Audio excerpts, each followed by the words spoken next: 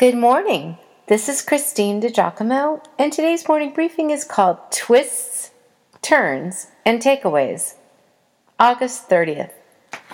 Our lives are much like patchwork quilts. I know there is something you can take away from the pieces in my recent quilting. So, what is it? See, I had surgery to have my thyroid removed.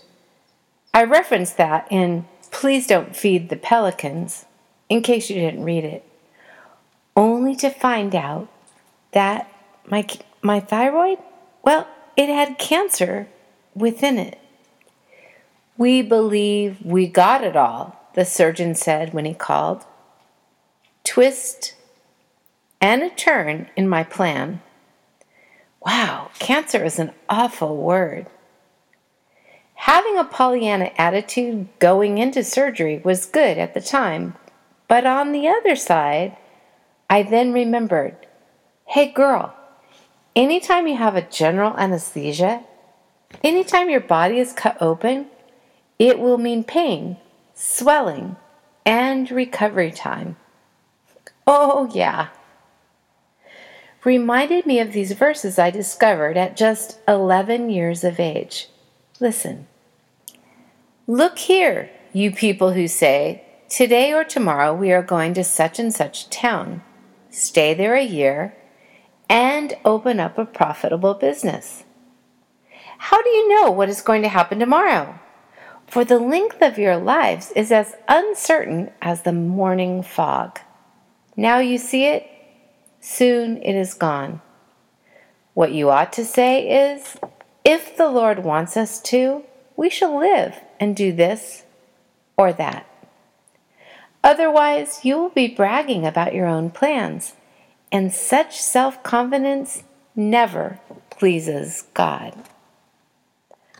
That's from James chapter 4. If the Lord wants us to, we shall live and do this or that. How rich is that? We usually think we know how things are going to roll out, but really, only God knows. And as James indicates, we can plan, but we do not ultimately control so many things. Thus, all of our plans should be submitted to God for His will and our perfection. Well, then a funny thing happened. When I let folks know that doctor found cancer, but believes he got it all, responses were, thank God, praise the Lord, and many akin to those. But from my couch, I wanted to shout, wait! He said I had cancer in my body, and I did not know about that. I was not expecting that, and I am still adjusting to what that might mean. Takeaway number 1. When someone I know tells me something like that, first I should ask, how are you feeling about that? Kind reader, doctor, friend, did you catch that? First inquire about your patient's emotions, your friend's feelings. Then find the good. Potentially help them see the silver lining, right? Yes, I knew it was for my greater good, but I still had to first deal with the information and my real emotions, and then assimilate it into what I know to be true. God works all things together for good to those who love Him and are called according to His purpose. Romans 8. Takeaway number 2. Listen well. Be desirous of hearing from others. Overnight in the surgery center was a quirky experience. Not the usual call buttons, but old-fashioned bells to ring.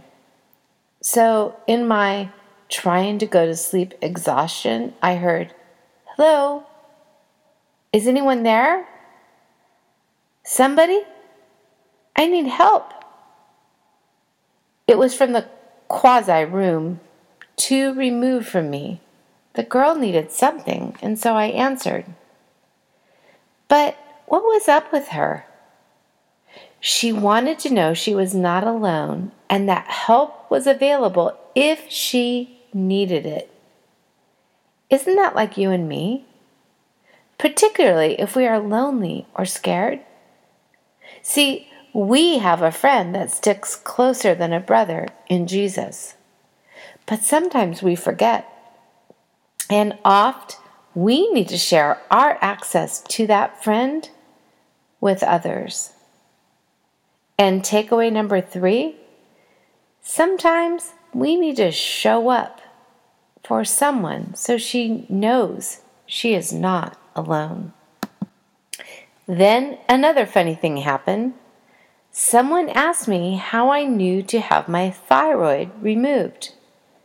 Well, you see, last September I was stopped at a red light and was rear-ended while sitting in my car by an SUV.